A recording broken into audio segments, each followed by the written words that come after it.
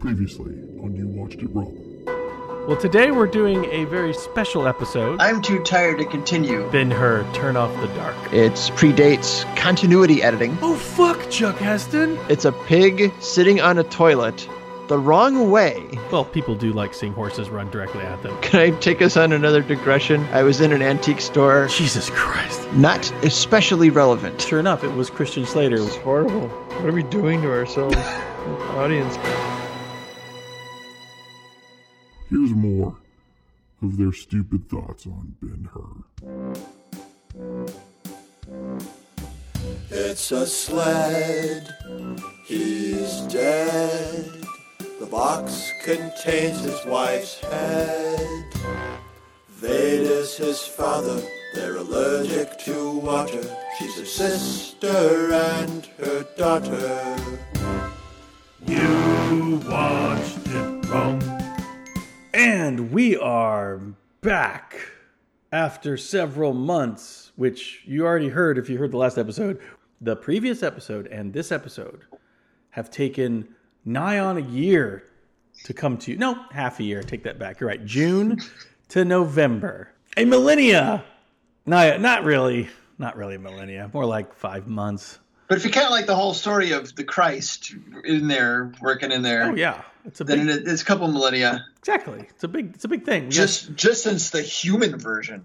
We have to spend a lot of time on such a big topic. However, we are woefully unprepared for this. And unrehearsed. Because we watched Ben-Hur 2016 in June, and now it's November. Of June of 2017. Right. And now it's November of 2017. So we're going to do our best because, not to give any spoilers on how we feel about the movie, but we weren't so jazzed about watching it again. So we normally say, please go watch the episode before listening to us talk about it. Not in this case, folks. Not in this one. This is the one. Don't bother, please. This is the one that we probably, it wouldn't break our hearts if you just took our word for it. So, Ben-Hur 2016. I guess let's get into anything you want to say before we start? No, just that I'm not going to remember very much of this movie, so I apologize for all of the vague generalities that are coming your way. But you can take some insight from what does stay with someone after, one forgets everything. Right. What are the trauma? What are the scars that trauma leaves? So we'll jump into it, but I want to say the first thing, I was looking over some old notes, and the first thing I remember my fourth note is 53 seconds in, I already hate this. And now, as we stated before, if I'm correct, Siggy, you said that Ben-Hur was one of the more important films for you. The 1959 version is right. It's just a movie I've always loved. So right. I have a great deal of affection for. I had never seen it until, as the aforementioned, June. And I did respect it. I can't say I feel the same way, but I did respect the movie a great deal. And am very protective of it now when I started watching the 2016 version. And that's probably unfair to the 2016 version. But I don't think so. But I don't think so, because the 2016 version, I think, is very consciously, it comes across like it knows about the 1959 version. Yeah, exactly. And it's right. trying so hard to, it's like you wouldn't be making Ben-Hur in 2016 if you didn't think people were going to come see it because they already know that Ben-Hur was a great movie. Yeah, you've heard of it. Now you don't have to watch it because we have modernized it for you. Right, exactly. And it does play into that whole fallacy of well, now that it's in modern times and now that we have better technology, we can make a better film. This sadly does not make that case. To that point about how they're so consciously aware that of Ben-Hur, is that the movie now begins with the fucking chariot race. Right. The first scene is the thing It's like when you think of Ben-Hur, you think, oh, that chariot race was pretty amazing. So when you go to Ben-Hur, if you don't see that chariot race within a couple seconds, you're like, what the fuck is this? What's this Christ bullshit we're watching? I thought there was going to be people in chariots dying. There's like saying, don't worry, the chariots are going to be there. Yeah. And it's so infuriating. It's like going to a circus. It's like going to a circus and like pulling the curtain back and like, here's the elephant. We'll bring them out later. You go rest for later in the show. Because right now we got some jugglers. It's really terrible. And then you hear Morgan Freeman start to do a narration. Because everyone loves to hear Morgan Freeman do narration. I have nothing against Morgan Freeman, all right? He's great at narrations. But when you start to hear Morgan Freeman do a narration, you know that somebody didn't want to think about anything. They just were like, we have Morgan Freeman. Of course he's going to narrate this movie. Does his character have a compelling reason to be our guide through this story? No. No, not at all. Not at all. That he's Morgan Freeman. Exactly. I kept waiting. Yeah. I kept waiting for him to say, the chariot race will take you along this path that's about the size of 5 football fields. Or 9, or whatever it was. That whole opening montage, did it feel tacked on to you? Oh, it felt like a studio note. Yeah. After the first cut of the film, completely. That said, well, where's the chariots? Where's Morgan Freeman? Where's all this stuff? Yeah. And you're like, and people don't understand. People are going to need to this explain to him why there's a Roman living with the Jews and what's the Romans. What is the Roman Empire? What is, oh boy. Like none of this is clear. It's all going to be too confusing. And you've got Morgan Freeman in the picture. He's under contract. Why aren't we using Morgan Freeman to do narration? It just feels like very, you've got a hammer, everything's a nail kind of. Exactly. It's not to service the stories. And I think that's my 2 main takeaways from this movie. If you look at like what Ben-Hur, the 1959 version, did and how it did it, and then you go to adapt it for 2016 with modern day screenwriters and all the things they've learned, all the choices.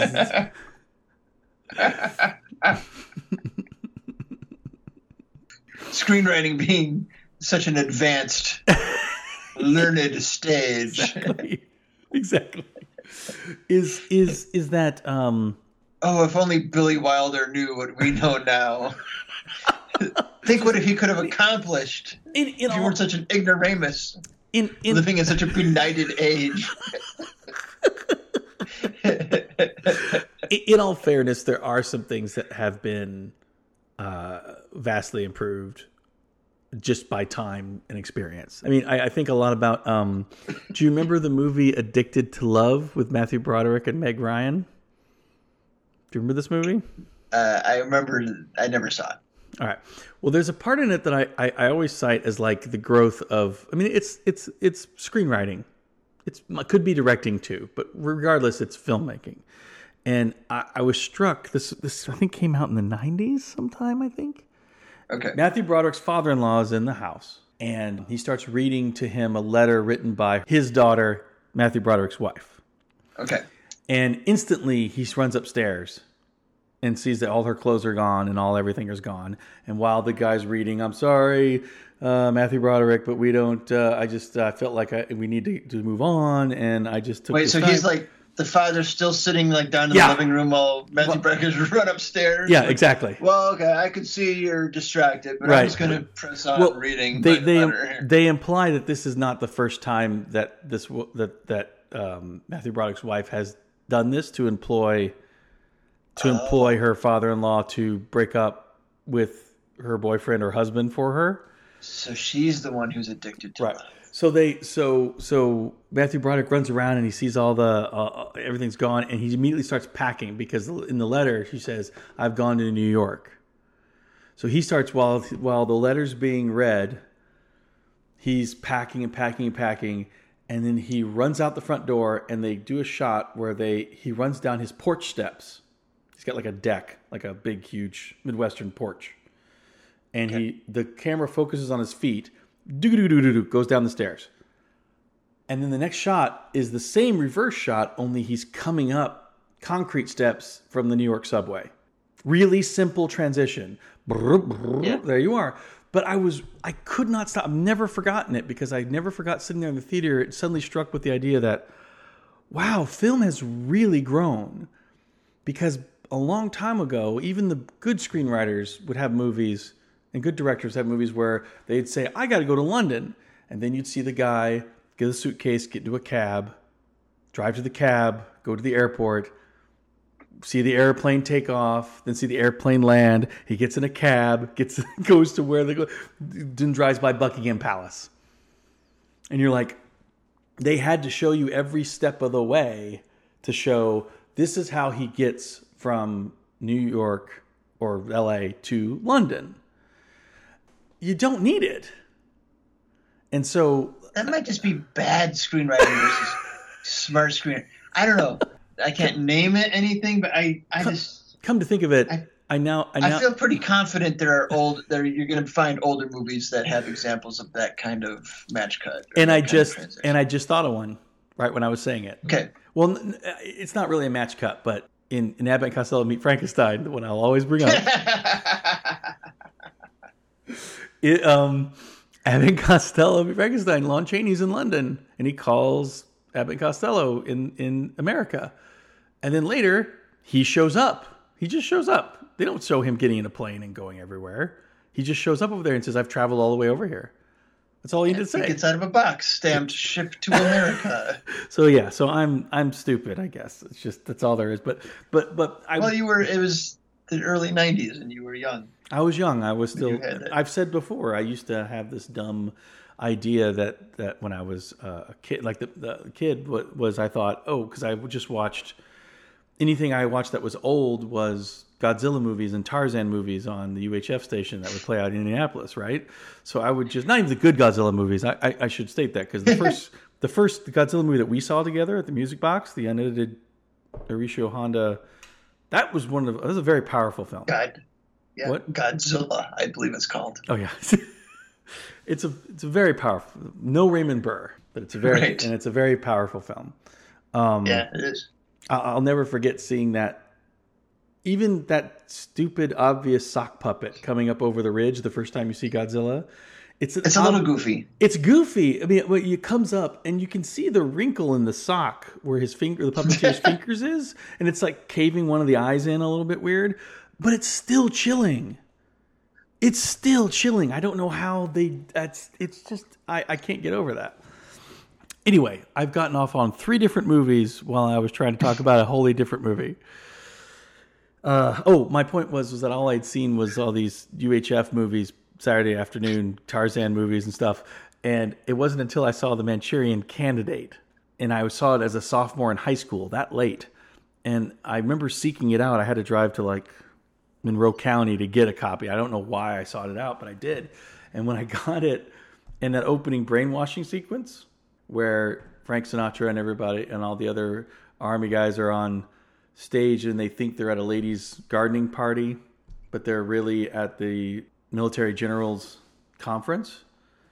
And the way they keep cross-cutting between showing the effectiveness of their brainwashing, that they think they're at this New York ladies' gardening committee, and they'll cut between just mixing it all together. And I just remember being astounded going, they made movies like this back then? And then I realized, of course they did. I'm an idiot. I just thought that as technology got better, storytelling got better. Which to some degree is true, but very little. The basics of silver storytelling have been around forever, and it was just child logic that made me think it's growing as technology got better. So anyway, where were we? Yes. So Ben-Hur 2016, I think, suffers from the idea that when adapting the other movie, because they are adapting the other movie, they're not adapting Ben-Hur, they're adapting Ben-Hur 1959. The one people know about, yeah. They're doing the Chuck Heston movie. So they make a bunch of changes, I guess, to quote unquote modernize it. And all those changes are what you would call, quote unquote, good screenwriting choices. Like take Masala. Like what? In the original movie, his relationship with Judah Ben-Hur is incredibly intimate, not entirely defined. They were friends. They were best friends. You kind of get the idea they might have been more than best friends, maybe a little bit through their interaction. But the betrayal... Brothers with benefits. Right, brothers with benefits. And you get this kind of... You just know the relationship is intense. And the way they portray the betrayal is strong. However, in the new 2016 version, they decide, well, we're going to make the smart choice, and it is a smart choice in a way, to make Masala and Ben-Hur even closer, make the betrayal that much more stronger by making them family. So in this one, Masala is an adopted brother to Judah Ben-Hur, and in doing this, not only have they made this, it's like a hero and a villain. If they know each other, is one thing, but if they're related to each other, that's stronger. It's a stronger choice. So we're gonna have them. So he was a foster. He was fostered with the family in the 59 version. Oh, right? was he? I didn't know. I didn't think he was fostered with them. Was he? I thought he was. I thought he grew up in their home. Well, I think you would know more than me, so I could be. I'm totally off base on this. But not adopted. So he's not. He's not trying to put the moves on his own sister in the 59 version. Right. They were like sisters in that they grew up in the same, or siblings, and that they grew up in the same house. But I think he was just fostered to that family. Okay, I must have missed that. But not adopted. So similar, but different. Spoiler alert! I watched it wrong. So anyway, but there are a lot of other choices where they're like, okay, well, we're going to make, and I'm way more on board when they make the villain sympathetic. I think it's way stronger of a choice. Mm-hmm. My favorite movies are the ones when the villain's right and the hero's right. They're both right. That, I think, is the mark of usually a great movie. However, one of the biggest mistakes they make in this movie, when they bring in this insurgent plot line, that Tirza is part of this insurgent movement group that wants to assassinate the governor coming through. And then Ben-Hur reluctantly heals the wounded insurgents back to health because he's a humanitarian, but he's like, get the heck out of here, or whatever. He grants them succor. Exactly. And then when the guy's recuperating in his home, when the gubernatorial parade comes through, that person who was healing gets his bow and arrow and assassinates one of the local governor, or the visiting, or tries to. I can't remember which now because it was all very impactful. And and then Ben-Hur is accused because it looks so obvious that he's cooperating with the insurgents when he was not. Mm-hmm. And he did not believe what they believed. But he did offer them shelter and succor, yeah. And comfort and aid. Yeah. Comfort and aid. So, but and usually, unfortunately, a movie, an adaptation, I always like it when adaptation has a different take on the material, because I think otherwise, why do it? But when it completely reverses what I felt to be the most important aspect of the movie it's remaking, then I realize it doesn't know what the heck it's doing. And to me, the stronger relational choice of making Masala kind of duped by circumstance, to be like, it's obvious you are colluding with them, and he's hurt and betrayed, and that betrayal, that feeling of that pain, fuels him to punish Judah Ben-Hur, his quote-unquote adopted brother. However, I found it to be much more powerful and a lot less rote in the 1959 version, when Ben-Hur's sister accidentally leans on a tile, the tile falls off and hits the governor and knocks him off his horse. And when they come to investigate being a very light word. They come and arrest everyone, and then Masala goes up to the roof, and this is one of my favorite scenes in the movie, is when Masala looks at it, and you can tell he's like, yeah, that's probably what happened. Mm-hmm. She just leaned on it, and it fell off. And then he comes down, but he goes ahead anyway. And he goes ahead anyway and says, because the perception of that helps his cause so much more than it being an accident. Right. And so he's willing to sacrifice his brother, his best friend's sister, his best friend's mother. He's willing to let all that go because this helps him. And I found that to be a lot more timely to today and what we're seeing today in our own government than the update did. Why? It resonated more because it was like, look, I'm willing to let so many people die and suffer, even people I care about, if it benefits me. Yeah. That to me was a much more affecting choice. And the idea that Masala in 2016's Ben-Hur truly believed that Ben-Hur did this or was conspiring against him just kind of makes it like the whole thing's a tragedy that all could have been avoided if he just actually knew the truth. Right. Instead of making a direct choice to be, I'm using this to my advantage and it's going to destroy the people I love, but I know what I value. And the thing that good screenwriting people will tell you is the murkier version of that, the more sympathetic to both sides, the more morally ambiguous choice is better. And I would agree, but it didn't work here because it muddles the overall message eventually of Christ's sacrifice that then affects Ben-Hur. Because if Ben-Hur can say, well, if Masala could just listen to reason and say, and if he could just believe me, all of this could have been avoided. You know? So, we got to get back to how the Jesus part of this movie is different. Oh, yes. But I want to follow up on Masala being sympathetic, or the attempt to write him to be sympathetic. There's like three problems with that. One is, and I guess it's more in the execution and the concept. Well, okay, it's the problem with the concept is that he never commits to being a villain. Like if he's the antagonist of the story, right? He's never actually. He's very short on making his own decisions in this movie. Yeah. Like they try to let him off the hook for everything that happens. Everything that happens is either a reasonable misunderstanding or, he's nominally in charge, but there's this other guy who's constantly telling him exactly what he should be doing and it's the wrong thing. Right. So his right-hand man, if I'm reading the relationship right, is the actual villain. Who every time Masala is going to make a decision, this guy's saying, you can't show them any sympathy. You've got to do what a bad guy would do. And like, oh, okay. I'll do the bad guy thing. Okay. Yeah, that's your bad guy over there. It's like, why just like cut Masala out of the plot because he's really just a proxy for this other guy with the helmet who's spouting all the, imperial, towing the Roman line.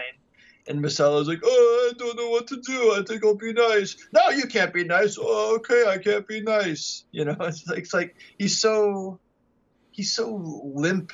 He's like a wet rag. Yeah. The way he's written is that he never makes a conviction for any choice he's taken. Right? He's got no conviction other than reaction to pain. Yeah. And then it's compounded by the fact that this actor, sad sack, looks like somebody kicked his dog. Like, I was going to say I don't want to say anything against that actor. I have no really reason to say anything against the actor, but as soon as he was on, I was like, "That's Masala? What a miscast! Yeah. What a miscast! Terrible cast! Like this guy, right? This guy couldn't pass as a frontman in Oasis. Like he couldn't.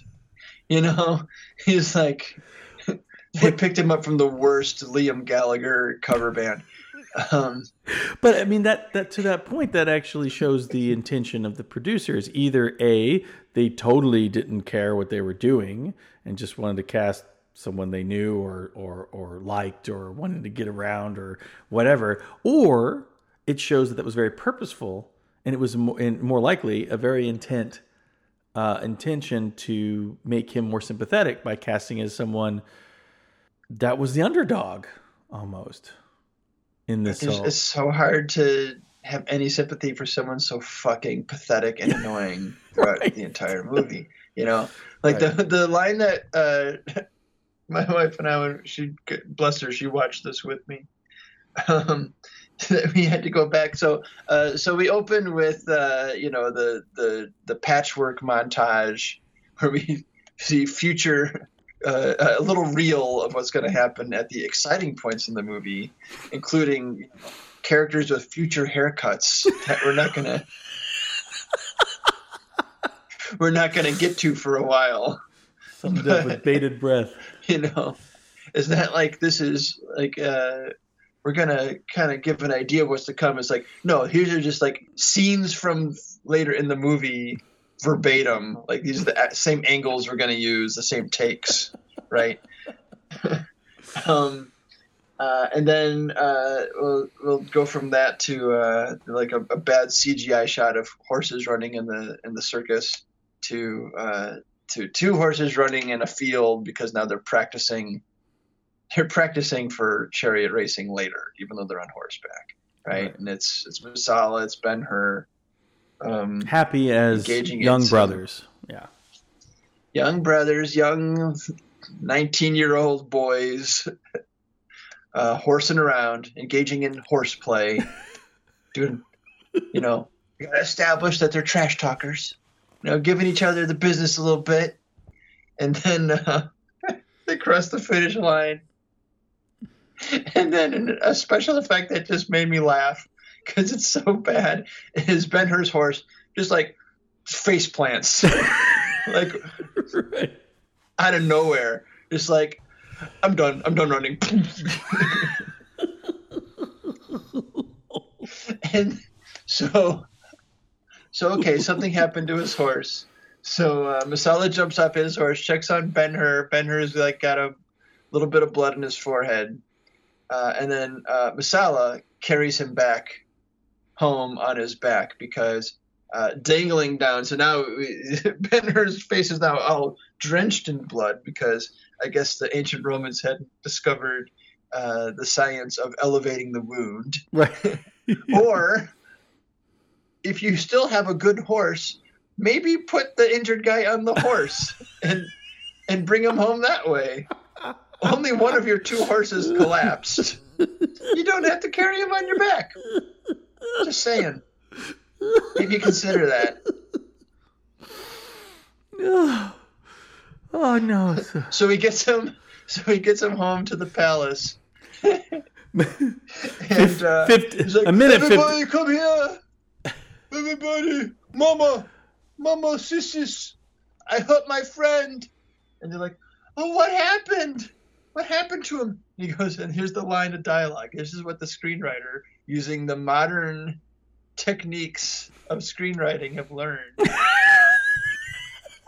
When he brings in Prince Ben-Hur bloodied on his back, and they say, what happened? He says, there was a rock.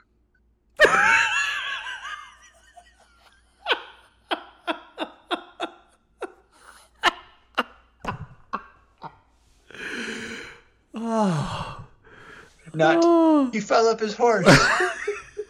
There was a rock. In my hand that I was throwing at him, you really wanted his mother to go, who was played by the woman who plays Vanessa in Daredevil, by the way. The mother would come and say, that explains nothing. Right. And yet, but there's no question, no further information. Yeah. What did this rock happened? Do?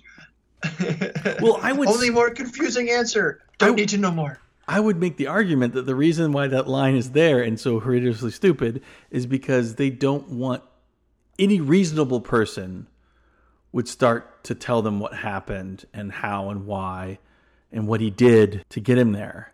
They wanted to make sure that he was admonished for this incident rather than praised for saving his brother or carrying him all that way, right?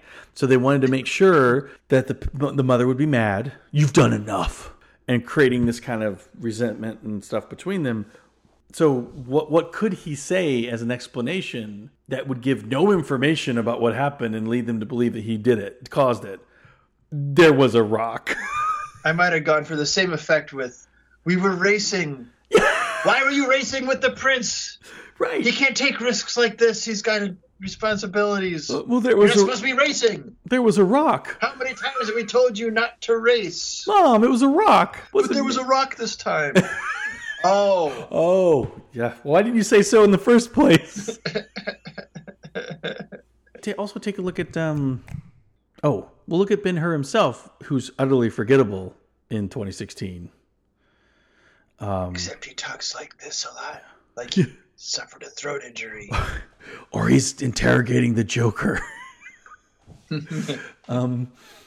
But he, again, what one would say would be a smart choice was to have Judah Ben-Hur be a isolationist, be someone who's like, I don't want to be involved. Why do you want to learn that? Or why should you do that? Everything's fine. How could things be better? And then he's brought around to realizing there's a problem through the insurgents telling him all these things are wrong. And he's like, don't rock the boat. And then he gets accused and becomes one of the people that he was ignoring and then is forced to relate. Whereas, I kind of, watching that type of story, which is what one would say, this is the journey that we take our audience through so they can relate. Whereas in the 1959 version, Judah Ben-Hur was he wasn't someone who required a dramatic arc. Like he was pretty much a fully moral and competent person to the eye in the beginning, and through no fault of his own is accused of conspiracy and has all this stuff happen to him, despite the fact that he was a good man, other than, having slaves. So, yeah. But only ones he inherited, and only ones he inherited. Instead of free if I could. Or if I fall in love with one of them. And basically saying, look, you can be all this and stuff like this is still going to happen to you, and that's going to be trying. It's going to make you want to take revenge, I find it much more interesting when a good man is tempted to do bad things rather than someone who is generally pretty shitty has to be convinced to be good. Yeah. And maybe it's just the times we're in now. I mean, Groundhog Day, I love. It's someone who's going through a massive self-improvement phase.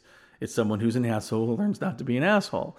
And that's great. But maybe it's because I've lived with that my whole life and seeing what we have in our current life right now.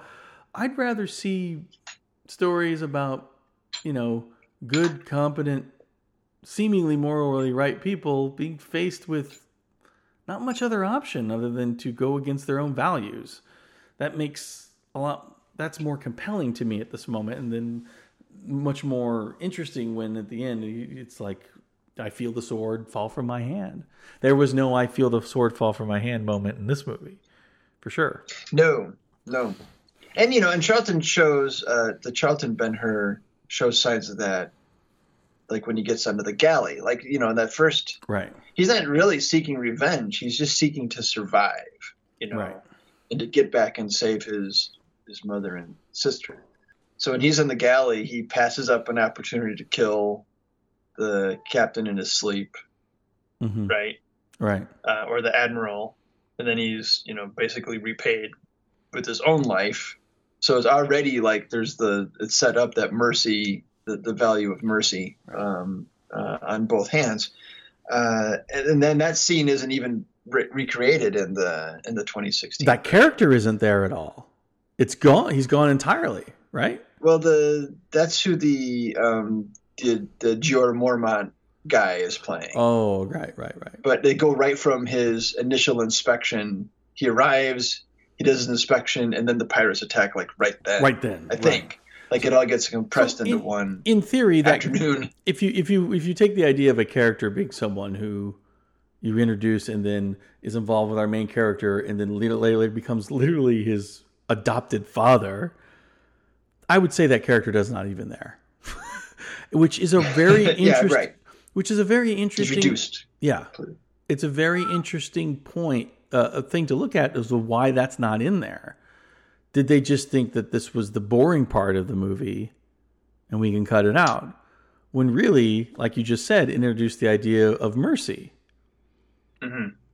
And I think the movie really, really suffers by not having that whole chapter of him saving and sparing, kind of enslaving the admiral of that boat and changing him around. If the theme of the 59 version is mercy, and I would say that's what it is, mm-hmm. What is the theme of the 2016 version? Does it have one? I think it has one. I could be wrong about this because I don't see it as having anything really, except one thing to say. And this is, and forgive me if I said this in the previous episode, but my biggest takeaway from that movie and this movie was I found it very interesting that this studio movie that was making biblical epics for the mass market in the 50s, its movie, which was A Tale of the Christ, Ben-Hur, A Tale of the Christ, it doesn't really promote Christianity, I don't think. I don't think its message is, you must be a Christian. I think its message is, Christianity posits mercy and these elements, and look how that helped this person through the trauma of his life. And so it makes it a universal message. Makes it a universal message. Yeah. Rather than saying, if you want to have a good life, fall behind Christianity. Whereas, right. 2006... Here's the one true faith, people. It's not really doing it that way. But weirdly, Ben-Hur's 2016 does less to talk about Christianity. In fact, it avoids it a lot. But ultimately, its point seems to be fall behind the leader of Christianity. So, and from what I understand, and what some people have spoken to me about when I said we were doing Ben-Hur, biblical epics don't do well now. They do much better in Europe these days, mainly because Europe sees them more as historical epics rather than religious epics. So Ben-Hur 1959 was a studio movie made by a major studio. And 2016's Ben-Hur is a studio-distributed independent production. Now, that's not a pejorative, but it is made by a bunch of less seasoned group of disparate players, and it shows, because it's kind of a mess. Yeah. I mean, like, right now, we've been seeing this resurgence in biblical epics of Kingdom of Heaven, Gods of Egypt, and they've all bombed. Gladiator was probably the last one to do so with any crossover appeal, and it minimized its religious impact, I think, considerably, because it wasn't a historical epic. But back in the 50s into the 60s and 70s, the biblical epics gave way to the historical epics, and the biblical epics became way less popular by the 1960s, and Hollywood would see a lot more of its domestic return on historical epics rather than biblical epics. So it all kind of fell away to the side, and now with the rise of the Christian right, they think, oh, there's a market there. We'll start making these biblical epics again, and they're not working. And I think Ben-Hur 2016 is certainly made with that intent. I think it's made by, if I'm not mistaken, I think its producers have said that to be a message to bring God back into the cinema. So this was a definite plea for Christianity rather than mercy. And I think that's one reason why it fails pretty spectacularly. Instead of saying Christianity is good because we do mercy and mercy is universal, it says, no, you should do Christianity because Christianity is Christianity. Yeah, right. Right. Yeah. So let me ask you this. So getting right. So talking about how the themes aren't really developed. There's one scene. Hopefully you remember how the dynamics of this go. We had to watch it twice in a row because it was such a confusing scene. It's early in the film. Ben-Hur is walking with Esther. Mm-hmm. I think they're already married at this point in the story. They get married 12 minutes into the movie. Yeah. And as opposed to 2 hours. Right. Right. And they're having a disagreement about she's saying that they should be doing more to resist the Romans, that the Roman occupation is cruel. Mm-hmm. We get to like see examples of soldiers like stealing fruit or I don't remember what, like right in front of them, right? Right. Or maybe that comes at the end of the scene. And Ben-Hur is arguing with her, saying, no, there's no point in resisting. We should just wait them out or whatever. I don't remember exactly how he says it, but he's arguing against her. And then they encounter Jesus, who like overhears them. And then Jesus is basically now saying what Ben-Hur was just saying. We have to be forgiveness. And then Ben-Hur starts arguing with Jesus. And now he's arguing for resistance. In the same fucking scene, right? It's a very confusing scene. Do you remember this? I do, because I wrote down a line that made me howl with laughter. When Jesus says something about you should love your enemies, and Ben-Hur says, love your enemies? That's very progressive. That's right. Whew, I can't take it. That right. I was like, going, this is such a... And Esther is like saying like, you know, as a feminist who walks the streets of Jerusalem with her hair uncovered, I think we should be resisting the Romans. Right. All the screenwriting techniques we've learned. That reminds me of was it The Patriot? I don't think I saw the whole movie. I just saw the infamous clip where Mel Gibson has the line where he says, "Am I against taxation without representation? Yes, I am." All right, we've clipped and also for the right to bear arms for a well-ordered militia. I have cut this out of my history textbook and pasted it into my screenplay. I remember once you commented on something I wrote. Also, don't tread on me.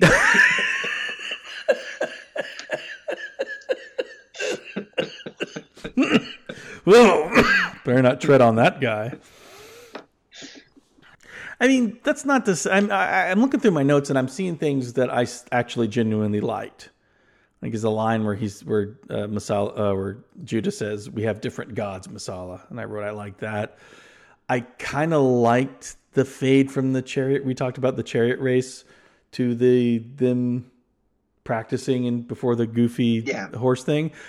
I liked it, but the whole show the end at the beginning trope to get you excited doesn't allow you to be saddened or shocked about where it's going, but rather to see the seeds of the inevitable. You know what I mean? Yeah. Part of me is starting to think that like, oh, this is all just a show. Look, we know what we're doing. You're going to feel this way later on, so don't be surprised. But rather, I would rather be shocked by a betrayal than know it's coming. I don't know. It bugs me. It can't be done well that way. I mean, that's how Hamilton, the structure of Hamilton is that way. Oh, yeah. Know? Okay, yeah, sure. I mean, there are movies that do that beautifully, absolutely, and because it's poignant to know this is where it's going, what could happen, and then there are other times when it happens where it just doesn't have faith in the audience to follow it. Like I one of my favorite movies of all time is Tucker and Dale versus Evil. I love this movie. That's a good movie. If I had a critique, I would say they don't need the thing at the beginning. That's kind of basically to say scary stuff's going to happen. Just hold on. Just trust us to follow the damn movie. Yeah. You know? Well, It Follows does that too. Yes. Oh, yeah. Yeah, it does. But though it doesn't do the chronological thing. Right. It's always dangerous to show, like you say, as well said, planting the seeds of the inevitable. Like sometimes that's good, you know, like my favorite movie, Sling Blade. Yes. Oh, God, that's such a great movie. Part of what's great and tragic about that movie is you figure out, it's not like told to you in the beginning, but like midway through the movie, you can see what the inevitable conclusion is going to be. Yeah. And then the real tragedy is how exactly that comes to pass. But you can see it heading there. But it's never here's what's going to happen. You know, there's no. It doesn't have Morgan Freeman coming. You can just see the trajectories of the characters, and you know where it's heading. You know, I guess it's foreshadowed in the beginning, right? But it's never It's never spelled out. But it's not Morgan Freeman in a voiceover telling you who the bad guys are rather than showing you who the bad guys are, you know? Right. It's, you figure out, you're like, oh, this is, Sling Blade is, it might even be the first drama that I went to see multiple times in the theater. I saw it like 4 or 5 times in the theater. Wow. It's so good. Actually, it and Breaking Bad kind of inspired a list that I want to make weirdly. I keep asking people, what's the most emotionally moving act of graphic violence you've ever seen in a movie or TV show? And the 2 that I would nominate at the top of the list are, Carl killing Dwight Yoakam. Is that it's this horrible act of violence, but it's so also weirdly touching. It's a moment of self-sacrifice. It's a moment of self-sacrifice. Like, it's murder as self-sacrifice. Yeah. Exactly. It's amazing. And I love how Dwight Yoakam is really good in that movie. For a country singer, it's a great performance, I think. I love how he just sits there. Well, dude, if you're going to do it, but then right in the moment, Carl, wait. It's amazing. He's amazing. And then Breaking Bad is a great moment where you've seen all of Breaking Bad, correct? Yes. The scene where when Jesse learns that these guys have when they've made a truce to not mess with the kids, and that these guys have went out and these drug dealers that work for Gus have gone out and killed a kid because he was a witness. And so Walt knows that Walt has given up on Jesse, and then Walt goes and he hears the news and he knows Jesse's going to go try to get revenge. And so as Jesse's walking up with a gun to the 2 drug dealers on the corner, and he's going to get killed. And then that Pontiac Aztec runs in and runs them both over. And then Walt gets out and plugs them both in the head, and splattered with blood, he says, "Run." Run. And I start bawling. I'm like, that's the most gruesome act of violence, and I'm so touched. Like what he sacrificed and gave up for Jesse. That was the episode Half Measure, right? I think, is that the one that begins with? Yeah. Well, I mean, I didn't know that was Half Measures, because Half Measures is one of my favorite episodes. It's either Half Measure or Full Measure, but I think that's the end of Half Measure. Yeah, it must be the end of Half Measure, because Half Measures begins with Jonathan Banks' star-making monologue. That's what plants the seed for Walter to make that decision to go and right. And no more Half Measures, Walt. I swear that, because even before that, I knew Jonathan Banks' face as a character actor. This is Mike the Hitman. Mike Ehrmantraut, yeah. Yeah. And that monologue showed. That's why you should always, any character actor that's been around for years, if they're on your show, write them a 7-page monologue. Because show the world. Tiny wrists like a little bird. Yeah. And wrists like a bird. I saw that monologue and I was like, this guy, this will never be forgotten. This guy's now a star. After 40 odd years in the business, he is now a star. And deservedly so. He's also, if you remember, he's an Airplane. Did you know that? No. He's an Airplane. He is like probably with hair. Yeah, he is hairy. He's at the end. He's in the aircraft control when the plane is about to do a crash landing, and he's like, he's at 300 feet. He's at 200 feet. He's at 800 feet. He's all over the place. What an asshole! But back to Ben-Hur. Do we have to? Okay. I think we've got a lot. Yeah, I think we've basically cut. I mean, that's right. It just real quickly, I'll go through these. Despite having 20 minutes of setup of the bond between Marcella and Judah Ben-Hur, I felt less between them on their reunion than when Chuck Heston just first met Marcella. There's just zero chemistry between the actors. Right. It's like, and they're trying to give it like it's trying to be like, feel like a soap opera to me. Yeah. The guy who plays Ben-Hur, he just seems like a soap opera star. Does not have Charlton Heston's sense of intensity. Does not strike you as a guy with the spirit to survive. Not 3 years in a galley, but in this version, I think they say it's 1 year. For some reason, they shortened the time he spends in the galley. Yeah, I wish Jack Houston was. I know I've seen movies with Jack Houston in it, but he never registers with me. He's not bad, but he's not bad. But he's not a leading man. I mean, he's it just doesn't. Good-looking guy. Good-looking guy. Actor. Gotcha. Yeah, there's nothing wrong. I have no complaints other than I just wasn't drawn to him. Not everybody can be a star. Exactly. Oh, that's No right. offense. I will say where Jack Houston is way superior over Charlton Heston is when Judah Ben-Hur experiences physical pain. He's way better. Chuck Heston's still the great at emotional pain, but physical pain he hadn't quite got a handle on. Well, pain is such an alien sensation to it.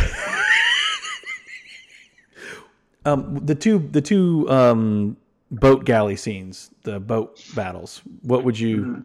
How would you compare? I remember thinking that technically the newer one was better, but I can't remember a damn thing about it. Whereas I remember 59's pretty well. Again, I don't think they give him the number in this one either. No, they don't. Giving him the number is only in the Charlton Heston version. Right. Number 47. Well, they don't bring him in to say, "Hey, you want to be one of my ultimate fighting champions?" They don't do that either. That's right. They kept it all in the galley, right? Did they ever see outside the galley? Yeah, it's all, which is kind of good. It's a good choice. It's a good choice to keep the perspective down in the galley where you really have no control over what's happening, and it kind of heightens that sense that you have no control and that you're just like a cog in this war machine. Were they even chained? Was the chaining? They were, No. but I don't remember He wasn't left unchained intentionally, so he has to He was not. free himself from the chain. That's what's different. And I remember he's freeing himself from the chain when he's underwater, and I free. That's right. And That's the right. thing, That's right. man. That's the thing about that scene is that when the boat goes down and he's trying to free himself from the chain underwater, and he's brought a dead leg up to him, and he's trying to kind of, get out of it, and however he gets out of it. See, I don't even know. And like when he comes up to the surface, it's like, oh, okay, well that happened.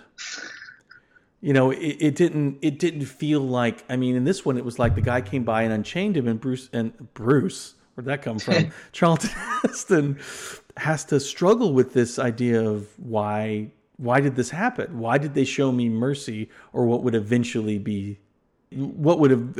spare his life, whether it was known or not? But why would they do that? And that's so rich. Yeah. And then when he's just like, okay, the boat went down and I got out. Right. Through no thought or conundrum. I've nothing I have to wrestle with. And does nothing he? I have to. Now I just gotta. Does he even try to unchain the others?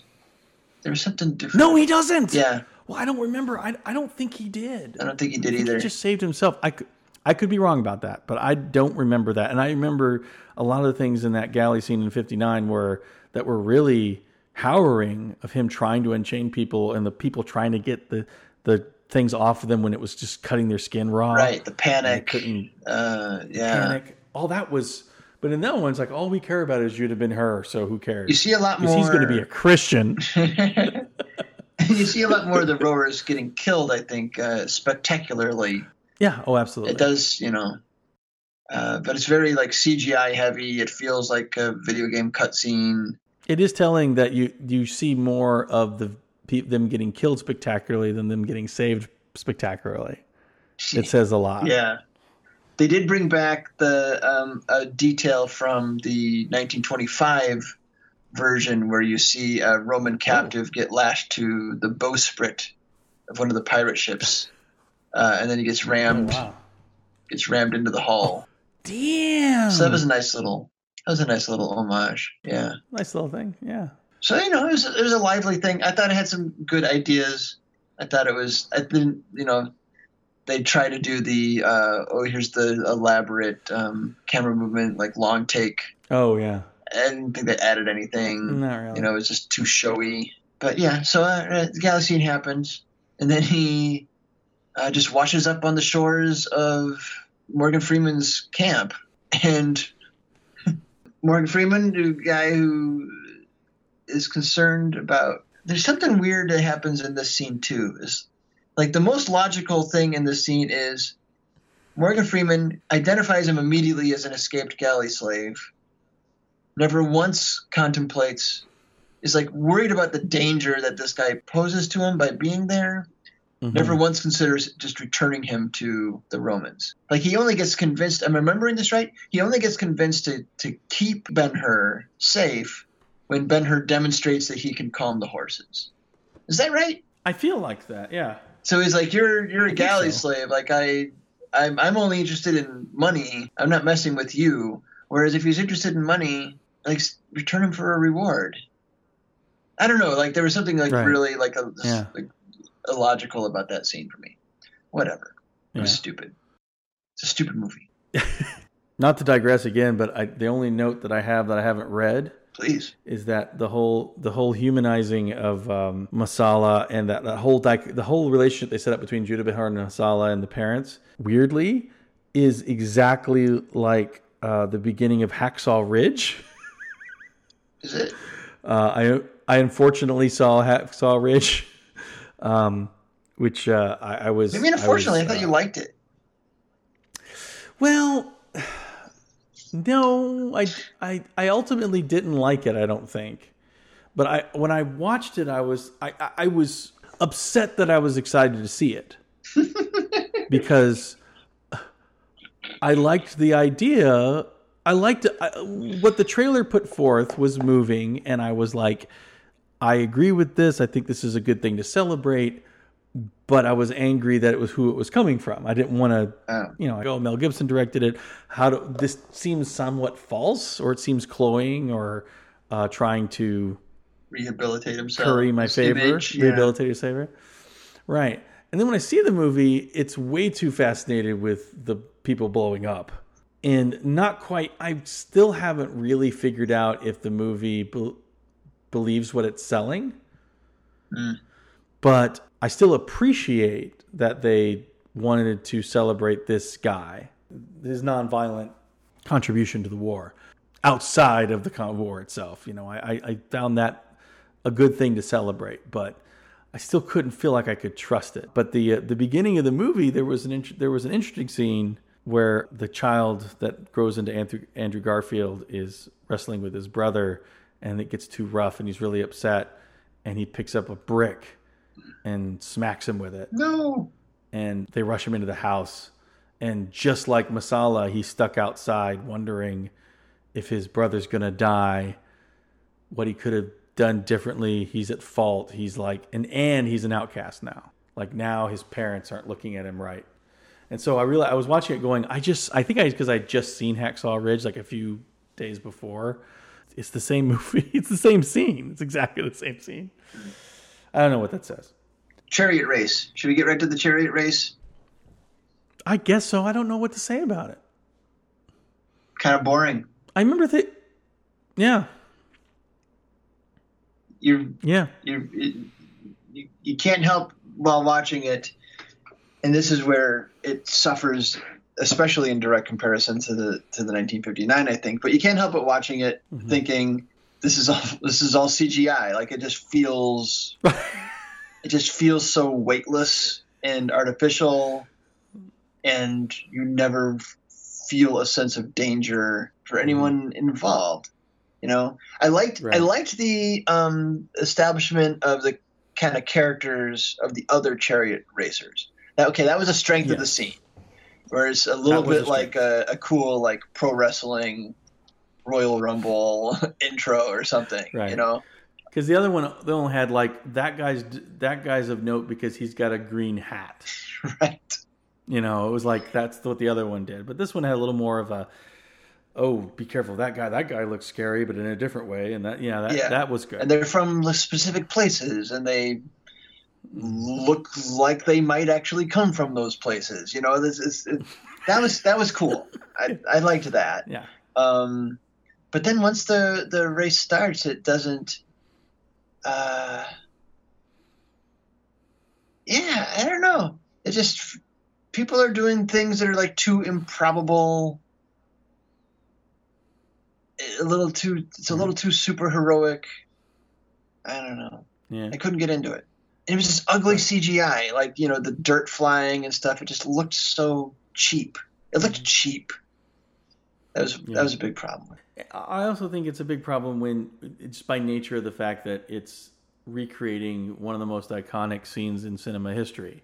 It is not that necessarily that it has to live up to that one, but because you can't look at it as its own thing.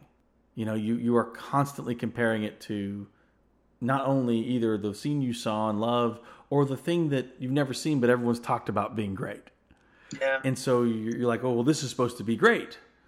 And you're looking at it, and the thing that I'm, I mean, you get back in 1959, you weren't sitting in the theater going, oh, well, these guys aren't in danger because it's CG. You know, right. You weren't doing that. But at the same time, you know, one thing I like about CG is that guys aren't really that much in danger. Yeah. But you got to make it look like they nice. are. You got to make it look like they are. Right? Right. You got to convince the mind's eye. Just like you got to convince the audience that you're in love with this woman. You know, it's the same. You got to do it. Especially at your wedding. And so like, you know. What are you saying? Everyone's come all this way and brought gifts. Exactly. But so in the 1959, though, the 1925 version has a spectacular chariot scene. It's the highlight of the movie, and it's great. You know, it's very impressive. Mm-hmm. And then 1959, it like models it. It takes it as a starting point, and then just tries to push it further. You know, it's funny how they all have the same. They all use the device where you're counting the laps by the dolphin, the engraven dolphin being tipped. That's in every version, which is pretty cool. But yeah, like I don't know. I mean, they weren't gonna line up 20 horses and run them around the track and risk killing a bunch of them, which is feel pretty confident no horses were harmed in the making of this movie. So that's a plus. No humans, like you say. That's a plus. Were probably at any real risk of, you know, if one of them fell, they'd be falling off of one green foamy thing onto a different green foamy thing, right? Well, if any stuntmen out there are listening that we're in a much more danger than we are giving you credit for, please let us know. Write to us at You Watched It Wrong on Twitter. Well, yeah, if you're in danger making this movie, that's to your credit, and it's really to the director and producer's discredit that none of that thrill was conveyed to us, the viewers. Right? It just feels very weightless and artificial and digital and phony. And I feel like am I wrong about this? Having 5 6 months in between viewings. Masala is drug off the field dead, right? He doesn't have a scene afterwards with Ben-Hur. I feel like there's a scene where they prop him up like some weird scarecrow and they're like walking him off going, yeah. And like Judah Ben-Hur gets to look at it and feel remorse that his former friend is being ridiculed. Yeah, because the crowd is like mocking him. He's mocking him. Right. And that was good. I liked that. But I also thought at the expense of having that moment of watching your friend die hating you and not letting go of any of that hate, you know? Yeah. That I missed. Oh, again, another problem why the stakes seem so low. You know, in the 25 version, in the 59 version, the guy playing Masala is like a cut specimen of man. Right? Yeah. Like imposing, right? And so you believe he could be a kick-ass charioteer and could, you know, if he whips you with the whip, it's going to hurt. Right? Whereas Toby. Right. Whereas Toby, the art school dropout, like, you cannot convince me this guy is going to beat me at anything. You know, I'm no physical specimen. But I don't look at him and feel intimidated one bit. Right? I know we're doing a lot of Toby bashing, but I will say he made me laugh a great deal in Kong on Skull Island. When they're flying up with their helicopters, and right before his helicopter gets hit with a palm tree, he goes, "Is that a monkey?"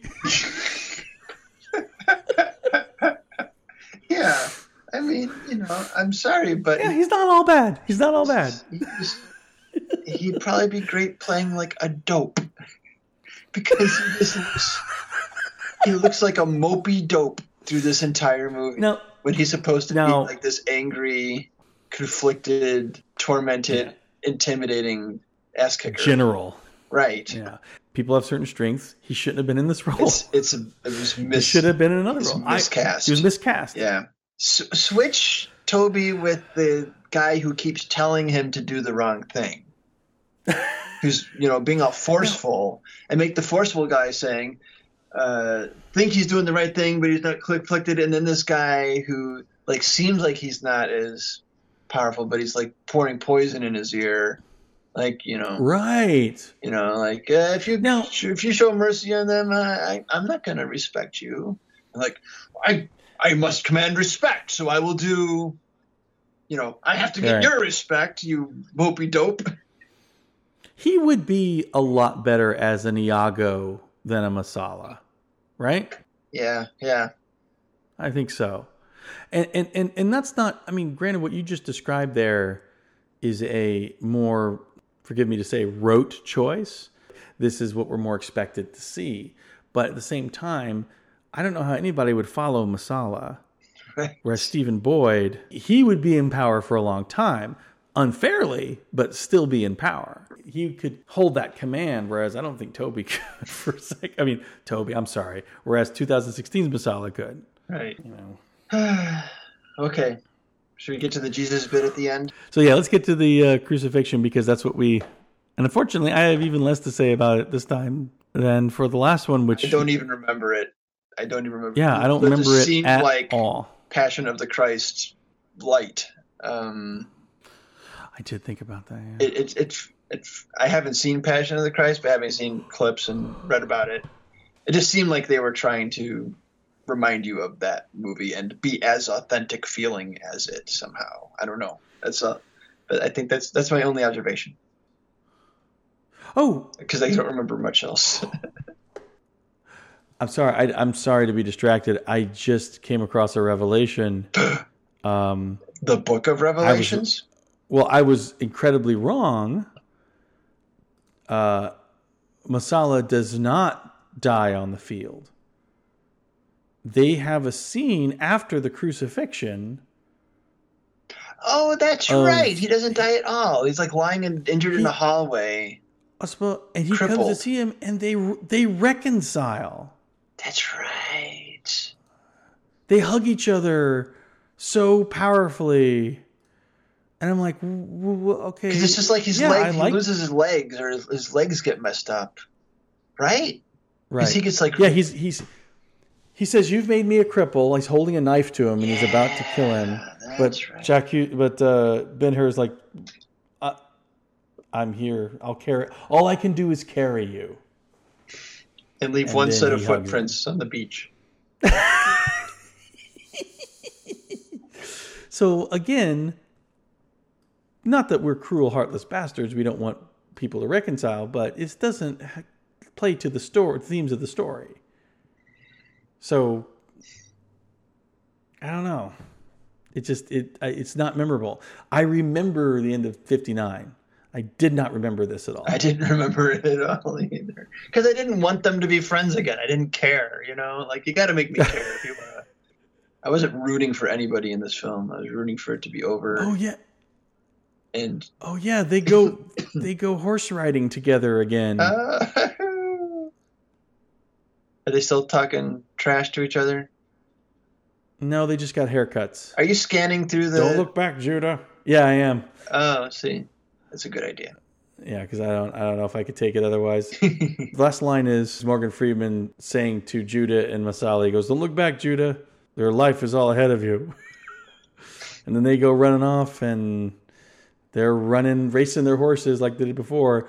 It would have been really funny if one of their horses just face planted at the end of and then credits roll. Wow. So it almost seems like this movie glosses over the crucifixion too. But let me take a look at. Hey, let me ask you this: when Jesus is crucified, there are a lot of people that stay, right?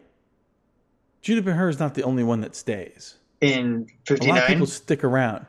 In 59, yeah. Yeah. When Jesus is crucified, a lot of people, he's one among many. Right. It's one of those shots that feels very carefully, it's very painterly, like you were saying. Yeah. Like it's very carefully composed and the whole tableau. So yeah, this one makes it all about he dies and everyone just kind of turns around and goes, well, okay, what's for dinner? And Judah Ben-Hur is the only one who's affected, if I recall correctly. That ain't right. Right. That ain't how it happened. Everyone just turns around and leaves, and the rain happens and the blood comes down. Okay, so they do, I think, do the healing of the lepers. They're catching the water, and then I didn't even remember how they did the leprosy angle in this version. Yeah, I don't either. How could this be? We are healed. We always thought, should we do more bad movies we don't like in this series? But it's more fun to talk about good movies. You'd think it'd be more fun to talk about bad ones, but the good ones you can remember better. So there's more to talk about. That one you're like, I don't know, it's just kind of stinks. Okay, we did it. We did it? We did it. This is it? We finished 4 Ben-Hurs. I don't know if we have any final thoughts on Ben-Hur 2016 to say. What do we learn from this? I don't think it was a mistake to try to remake Ben-Hur. I think it's possible to do an interesting remake of it. And I get really annoyed at people who reflexively say that remakes are not a creative choice. Mm-hmm. However, if your only motivation is to bring Christ back into theaters, and then you go on to change like really important core aspects of Ben-Hur, it raises the question why you chose Ben-Hur to bring Christ back into theaters. Yeah. I agree with that 100%. Awesome. It's like what? Thank you. Great. Am I like, certified fresh? Why? You are certified fresh. If you're trying to bring Batman back to the theater, don't make a Superman movie. Idiot. All right. Well, this has been another overlong episode of You Watched It Wrong. Please visit us on all the things. We're at You Watched It Wrong with a U for you on Twitter. You can write us at youwatcheditwrong@happypanic.net. So thank you for joining us once again. And remember, if you can't think of a catchphrase for the end of your podcast, you watched it wronged.